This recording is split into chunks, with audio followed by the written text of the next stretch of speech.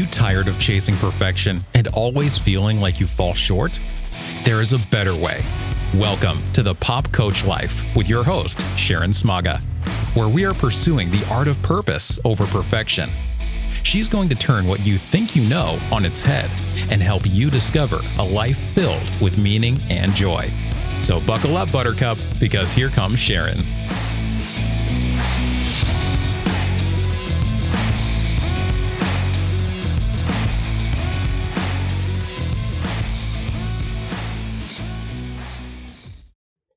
Hello, everybody. This is Sharon Smaga, and this is Pop Coach Life, where we are pursuing the art of purpose over perfection. In a prior episode, I introduced you to a little bit from Dr. Chris Thurman and his book that's been around quite a while, actually, but it's sort of an oldie but a goodie, The Lies We Believe. And he posits that a number one cause of our unhappiness is the lies we believe. And in a prior episode, we tackled one of what he calls the self-lies. I must have everyone's love and approval. I hope that was a helpful episode. I hope you enjoyed it and learned something from it. And I wanted to, again, talk about, this is what he titles a self-lie, the lie of having things my way. This one is really on my heart because it's present in my coaching a lot. With a lot of people who at some inherent level sort of believe that they've got to have their way to be happy. So I thought this was kind of a powerful one. And I wanted to read a little bit from his book, The Lies We Believe. And if you go to my social media, you'll see I've provided a link for his book with some of my content. So keep an eye out for those. He says, Dr. Thurman says, those of us who suffer from the my way lie tend to believe the world revolves around us to one degree or another. This narcissistic style of living makes us personally miserable. Worse, though, it makes placing ourselves in another person's shoes all but impossible. And that incapacity makes healthy and stable relationships all but impossible. So that's not very much in terms of the words, but he says a lot in that, right? He's saying basically it's self-centered to think we have a right to even think we have everything should go our way. And it makes us miserable, and even worse, it keeps us from having empathy. It prevents that empathic connection that we want, really, most of the time. And most of us want to have that empathic connection with other people. We want to be able to sort of imagine a mile in their shoes and connect with them in that and whatever they're going through.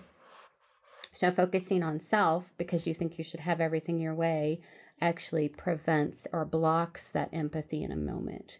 And that, he argues, in turn makes healthy and stable relationships virtually impossible. So consider this: if you're sort of stuck in the my way lie, things should go my way, I can't be happy unless things go my way, and that can get very detailed, right? You know, it can be, I'm angry that the grocery delivery didn't come exactly the way I thought or with the right. This is one of my pet peeves, actually. I don't get angry about it so far. But when I get a grocery delivery and whoever the shopper is picking the produce didn't pick good produce, but I paid for it anyway, and I don't want to have to return 2 bananas to said store. So if I believed in the my way lie, I would actually be angry, possibly furious about it. I might go on a rant on social media about it, right? And so we all have those moments and moments of frustration, but somebody who believes the my way lie sort of lives in that chronically. So you might be in a relationship with somebody who functions this way, and you kind of feel like you walk on eggshells because everything seems to set them off. It can be tiny or big. It doesn't matter. If somebody's believing the my way lie, even the smallest things have the capacity to ruin their day and upset them. So that, of course, makes a relationship unstable, right? Because if you're the my way person, you're experienced as unstable and predictable. So it's hard for somebody to have a healthy relationship with you. If you're, again, in relationship with somebody like this, you probably feel eggshells a good a good part of the time. And that's one of your indicators you might be dealing with somebody who's buying in this. And so he gives examples that he had a client at one point, and this is out of the book, that his list was so detailed. It included things like waking up to a favorite song playing on the clock radio. Boy, that tells you how old this book is, doesn't it? Some of you listening probably don't even know what a clock radio is. Wearing a specific set of clothes and tennis shoes, not having to eat oatmeal, scrambled eggs, or bran cereal, getting the front seat on the school bus, all his friends saying nice things to him all day long. Holy cow. So even on that short example of a longer list for this guy, is he ever going to have a good day? This sounds like a young high school guy. Is he ever going to get to have a good day? Because even that short part of his list is sort of mission impossible. Although I can't see I blame him for the bran cereal. But seriously, guys, think about this. So I really want to encourage you, consider when you get up and start your day, what are you telling yourself that has to happen to have a good day? Because as soon as you hit that mindset, how are you going to have a good day, right? Having a good day is the ability to choose to let go of control, let the day unfold in front of you and before you and alongside of you as it does, accepting what comes. And it's your mindset about what comes, right? Does it really matter if I got wilted lettuce in my grocery order? In the big picture of things, does that really matter? And if it matters enough to deal with it, then I go find a solution. But I don't let it ruin my day because I didn't have things go exactly my way, right? So think about this. Again, those of us, I'm going to read that paragraph for you again to sort of wrap it up. From his book, those of us who suffer from the my way lie tend to believe the world revolves around us to one degree or another. This narcissistic style, or that's a way to say selfish, this narcissistic style of living makes us personally miserable. Worse, though, it makes placing ourselves in another person's shoes all but impossible.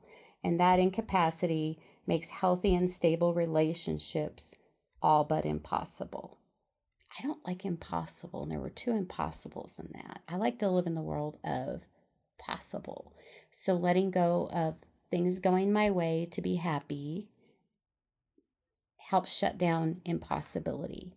It opens the door to a good day, a healthy response pattern to your day, to the people in it. It opens the door to healthy relationship, happiness for you, greater satisfaction in your life. So don't be afraid to tackle this one and be honest with yourself. That's the hardest person to be honest with. Be honest with yourself about your thinking patterns in this area, what you tell yourself.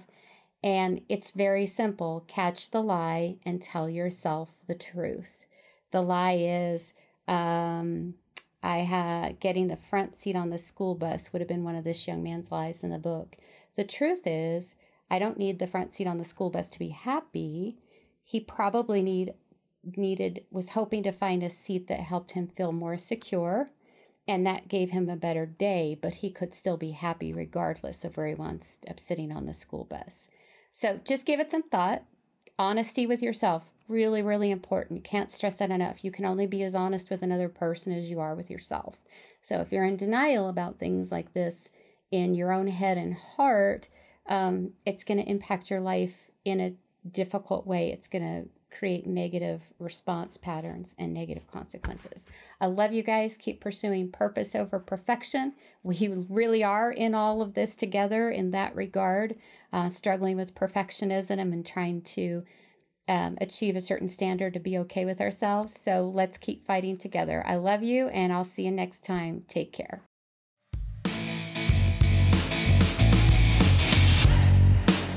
You've been listening to the Pop Coach Life podcast. To catch all her past shows, go to www.popcoach.life.